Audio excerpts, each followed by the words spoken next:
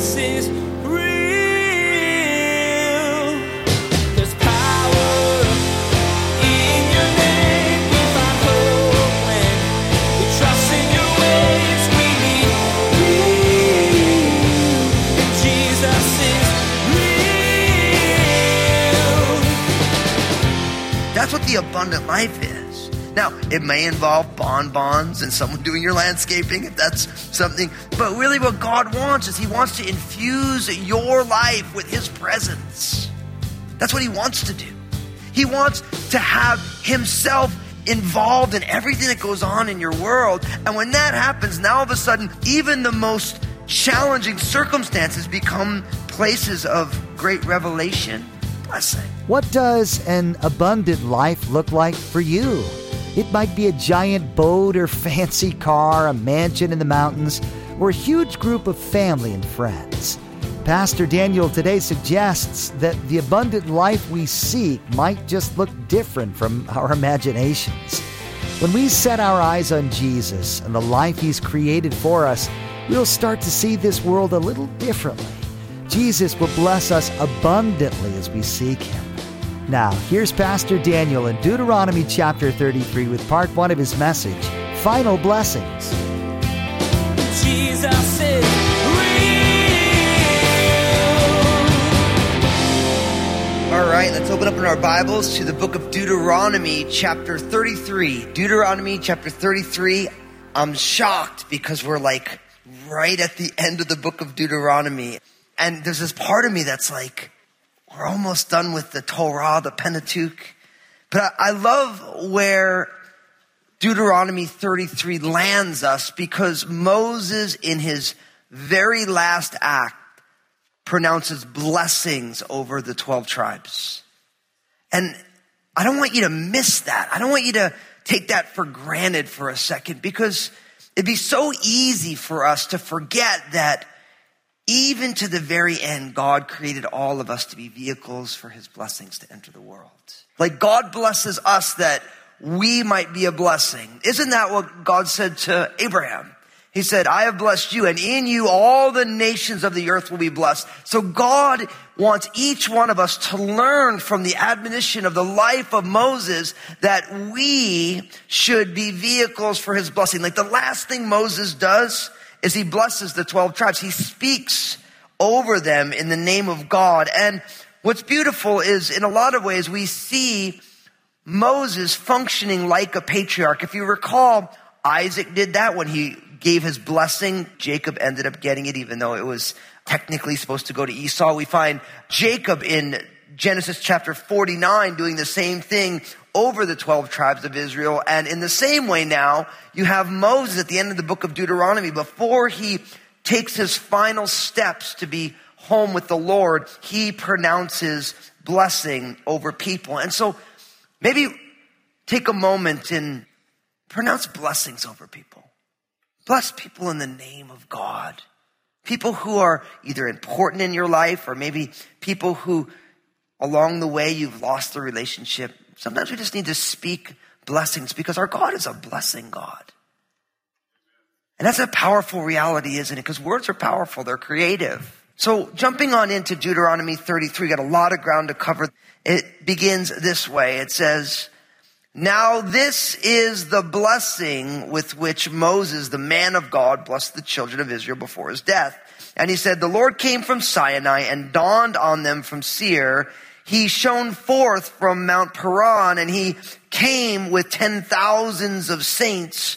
From his right hand came a fiery law for them. Yes, he loves the people. All his saints are in your hand. They sit down at your feet. Everyone receives your words. Moses commanded a law for us, a heritage of the congregation of Jacob, and he was king in Jeshurun. When the leaders of the people were gathered, all the tribes of Israel together. So we have this introduction. Now you notice Moses isn't writing this. It says, this is the blessing with which Moses, the man of God, blessed the children of Israel before his death. So this is, along the way, someone wrote it down.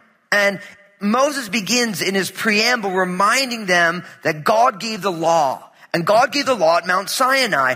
And all the pictures here, the Lord came down from Sinai and he dawned on them from Seir. He shone forth from Mount Paran and he came with 10,000s of his saints. All of these pictures are of the sun rising. So the idea is in God coming and speaking to the children of Israel, in the law, it's God's light shining upon the people. Now I know if you think about it, you're like, well, doesn't the law bring death? But don't miss the fact that God's design for the law was never to save anybody. The Apostle Paul tells us in Galatians chapter 3 that the law was meant to be a tutor until we come to Christ. And so the reason the law can function as a light is it shows us our need for God's mercy.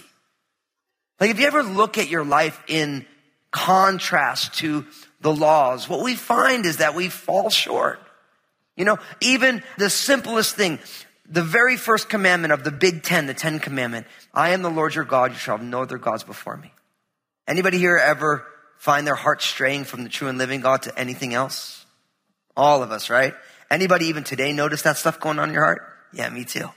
And so even in the very first command, all of a sudden, if you look at your life, you say, wow, so many things jockey for that throne of my heart. And so the law can be light because it drives us into the arms of Jesus.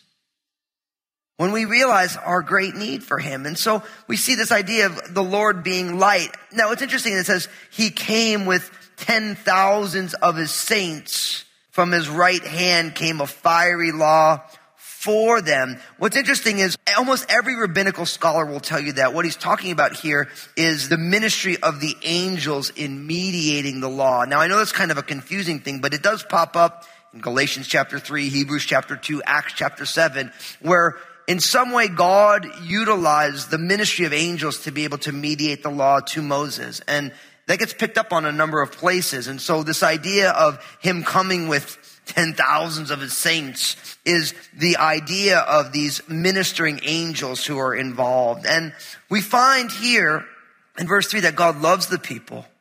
All of his saints are in his hand. These are great promises, aren't they? Because I don't know about you, we live in a day and age where it's kind of like love is seen as kind of what have you done for me lately, right? Where it's like, yeah, you constantly have to reaffirm your love. And so I realize that for each one of us, given the situations that we find ourselves in, oftentimes we can begin to doubt, does God really love me? But then you have verses like this. And you have the totality of Scripture, which reminds us over and over and over again of God's great and amazing love that he has. And I'm sure there's some of you even right now where you're like, I wonder if God really loves me. You ask yourself this question because you're looking at circumstances that aren't ideal and you're saying, does God really love me? And if that's you today, I want to remind you that the cross reminds you that God has the greatest love for you. The fact that God would send his son Jesus to die on a cross for our sins is very powerful. It's very important because even when your circumstances tell you that maybe God doesn't love you, the cross tells you he does beyond anything you could ever imagine. The fact that he would send his son to die on a cross for us. It's the greatest love in history. Even if you put it into human relational terms, somebody willing to give up their life for someone else is quite a profound act of love and courage, isn't it? And Jesus has done that for us. This idea that all of his saints are in his hand speaks of God's protection and his care. They sit down at your feet. I love that. Like children. You know, as a dad, there's nothing I enjoy more. Well, there's some things that I enjoy as much, but like when my kids all get close. You know what I mean? Well, they'll be like, oh, tell me this thing. And they all get real close. And the idea of us being around the feet of God speaks of him as a father with his kids all around him, which is where you and I belong. Everyone receives your words. And then we're told that Moses commanded this law for us, a heritage for the congregation of Jacob. And so we begin in verse 6 with the blessings of each of the 12 tribes. And so Reuben, of course, the firstborn, the eldest, he is mentioned first, both in Jacob's blessing of Genesis 49 and also here in Deuteronomy 33:6. Let Reuben live and not die, nor let his men be few. So what's fascinating here is the blessing is let Reuben live. Let him have life. Now, if you remember from the account in the book of Genesis, Reuben lost his birthright because he had sexual relations with Bilhah, which was his father's concubine. Now, if you don't remember that, you can go read about that in Genesis 35. If you think the Bible is boring, it's because you're not reading it. There's all sorts of stuff in there that you're like, whoa, I can't believe, what? You know, every time I meet someone like, why would you read the Bible? It's so boring. I'm like, you're not reading the same book I'm reading. This is like some really sordid business, you know? There's all sorts of stuff in here. And so, but the idea is that God's desire for Reuben and for us is life. God's a God of life. Jesus said, I've come that they might have life and that they might have life, what? More abundantly. So God is interested in life. And I think what's important, and it's one of the things that we emphasize here at Crossroads a lot, I emphasize a lot as a teacher, because everybody knows that God is interested in giving us life after death. But what I think is equally profound is that God is also interested in giving us life before death. See, God is not only interested in giving us an eternal life with him, that we get to be in heaven with him, but he wants us to learn how to live right now. See, he wants us to be alive and to live here, to have this idea of this abundant life. And the abundant life is not, well, my idea of the abundant life is I got a jetted tub. Someone just makes me fresh bonbons every day and I don't have to go to work and someone does the lawn and that's the abundant life. No, the abundant life is the presence of God everywhere that you find yourself. That's what the abundant life is. Now, it may involve bonbons and someone doing your landscaping if that's something. But really what God wants is he wants to infuse your life with his presence. That's what he wants to do. He wants to have himself involved in everything that goes on in your world. And when that happens, now all of a sudden, even the most challenging circumstances become places of great revelation and blessing. So God is a God of life and he's interested in life. And that's the blessing over Reuben. Now what's interesting is that Reuben has his, Simeon is actually not mentioned for his own blessing. Now, it's kind of interesting that that's the case. And so what you end up finding in the life of the Simeonites or the descendants of the second-born Simeon is that he ends up getting swallowed up into Judah, which was the next oldest son. So you don't hear a lot about the Simeonites going forward, but you do hear a lot about Judah, of course. So in verse 7 it says, and this he said to Judah, hear, Lord, the voice of Judah, and bring him to his people. Let his hands be sufficient for him, and may you be a help against his enemies. And now what's beautiful here is, hear, Lord, the voice of Judah. Jesus is known as the Lion of the tribe of what? Of Judah. So you realize that every time you get something about Judah, you end up seeing Jesus within it. You know, hear, Lord, the voice of Judah and bring him to his people. I think that's beautiful, isn't it? It's almost a prophecy saying, Lord, bring the Messiah to your people. And that's the blessing of the tribe of Judah, that God, before everything went on, God knew that he was going to bring his son, Jesus, the Messiah, through the lineage of Judah for his people. Let his hands be sufficient for him, and may you be a help against his enemies. I love that revelation of God, that he is a strong tower, the righteous can run in and be safe, that he is an ever-present help in time of need. Are you in need right now? I mean, we all are in different ways, but if you're in need right now, flee into the Lord. Allow the Lord to be your strength, to be your deliverer, to be your help in times of need. And if you do that, what you will find is that God is infinitely faithful, that he will be with you and will lead you through some of the most challenging times. Now in verses 8 to 11, we get the blessing of the tribe of Levi. It says, and of Levi, he said, let the Thummim and your Urim be with your Holy One, whom you tested at Massah and with whom you contended at the waters of Meribah, who says to his father and his mother, I have not seen them, nor did he acknowledge his brothers or know his own children, for they have observed your word and kept your covenant. They shall teach Jacob your judgments and Israel your law. They shall put incense before you and a whole burnt sacrifice on your altar. Bless his substance, Lord, and accept the work of his hands. Strike the loins of those who rise against him and of those who hate him, that they rise not again. Now you have to remember that the tribe of Levi, they were given the gift through God's work at Sinai to be the priestly tribe. So their work dealt with that mobile tabernacle, which ended up giving way to the temple at the time of King Solomon. And so their job was actually to do all the work so that the people could worship.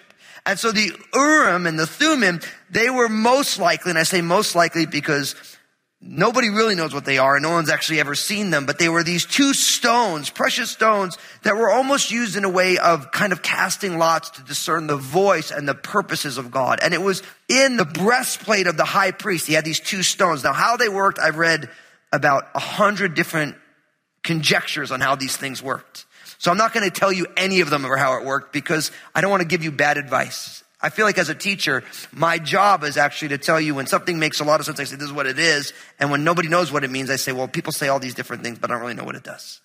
Now, I've had people say that when they ask a question, one would light up, all sorts of, and that's one of them. And so I heard a teacher be like, and they would ask and it would all light up. I'm like, well, not really. We don't know what they exactly did. But they were there and they were part of the vestments of the high priest.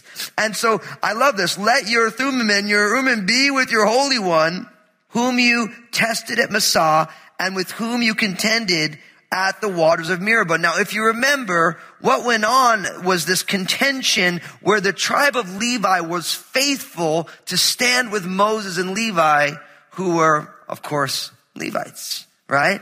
And so, or Moses and Aaron, his brother. And so there was this rebellion that happened. And the Levites stood with Moses and Aaron, who were all of the tribe of Levi. And so it's just a reminder that they were faithful when people challenged the authority of Moses and Aaron. And they were faithful to their calling. And I think that's very, very important that we learn how to be faithful to our calling. Like, we live in a day and age where nobody knows how to be content where they are. And so for the Levites, they were given a very specific task and they were faithful to it. And I think what's important is because a lot of times people struggle with the idea of being content because it's like, well, does God want me to be lazy? Does he want me to be passionless? But the idea of being content is saying, God, with the step you have me on, I'm going to be infinitely faithful right there. And as I'm faithful in this, I know that if I'm faithful here, you'll give me the next thing because you can trust that I'm going to be faithful. So we don't be faithful so that we get the next thing. We be faithful because God is faithful.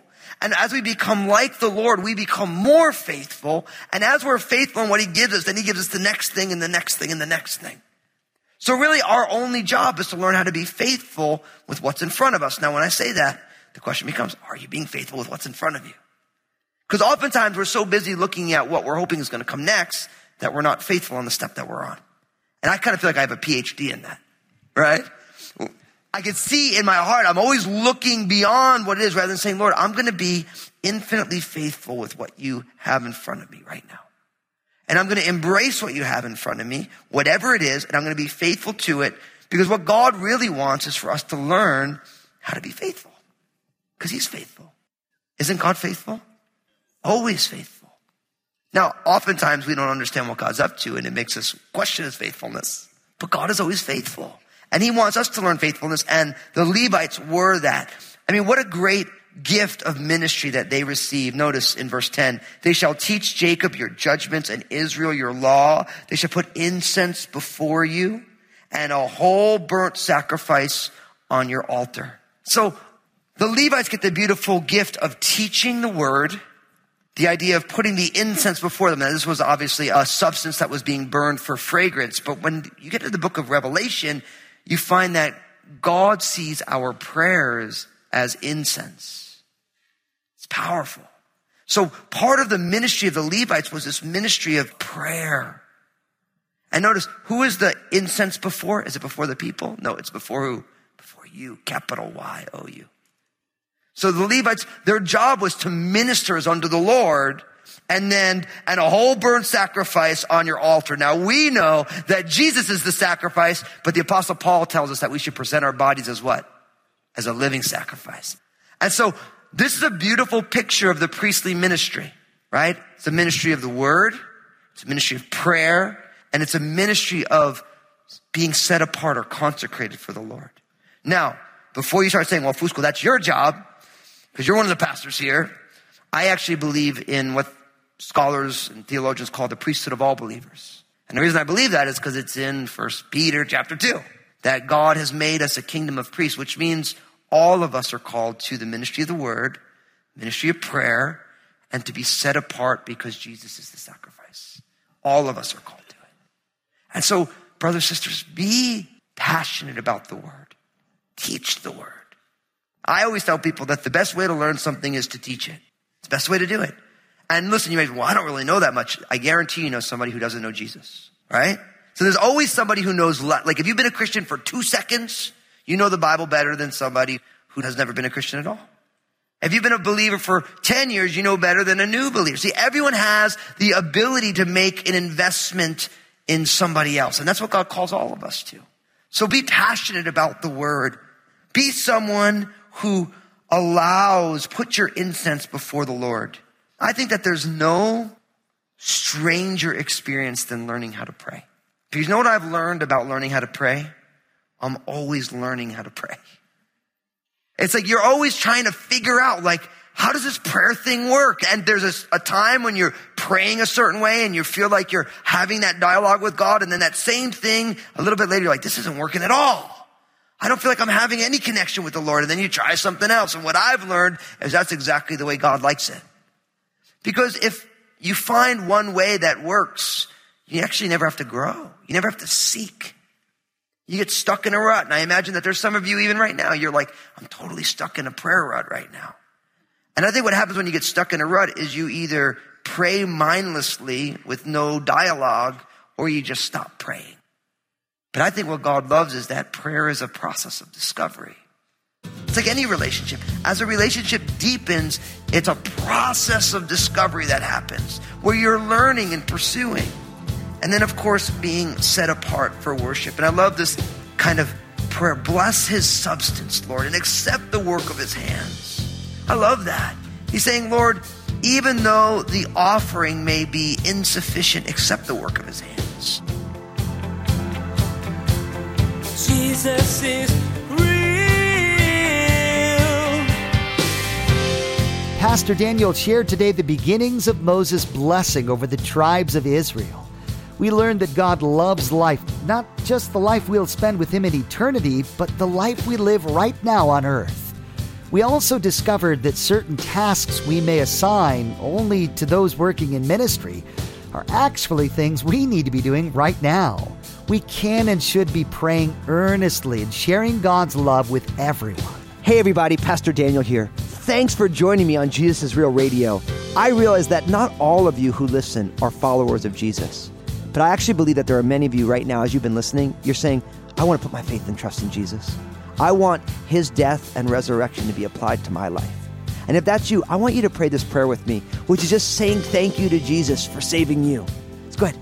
Repeat this prayer after me. Say, Jesus, I give you my life. Thank you for saving me. I believe in you, your life, your death on the cross, and your resurrection. Forgive me of my sins. Fill me with your Holy Spirit. And I ask it in Jesus' name, amen. If you just prayed that prayer, I'm so stoked for you. And I want to get some more resources into your hands to help you continue this journey. So pull out your mobile phone, text the word SAVED, S-A-V-E-D, to 51400, 51400, and we'll get some resources into your hands. Now don't go anywhere. Some folks from my team want to share some amazing things with you. Thanks, Daniel. Again, if you just prayed that prayer with Pastor Daniel, take out your cell phone and text the word SAVED, S-A-V-E-D, to 51400. We'd love to get some resources into your hands, and the Crossroads team wants to connect with you. Join us again here on Jesus is Real Radio when Pastor Daniel reveals more of God's blessings over the tribes of Israel. God had great intentions for these people, and each group contributed different and unique gifts to aid those goals. We too have plans laid out for us by our Heavenly Father. He wants to bless us and use us as He has throughout history, and our unique abilities are tailored to fit perfectly in His kingdom.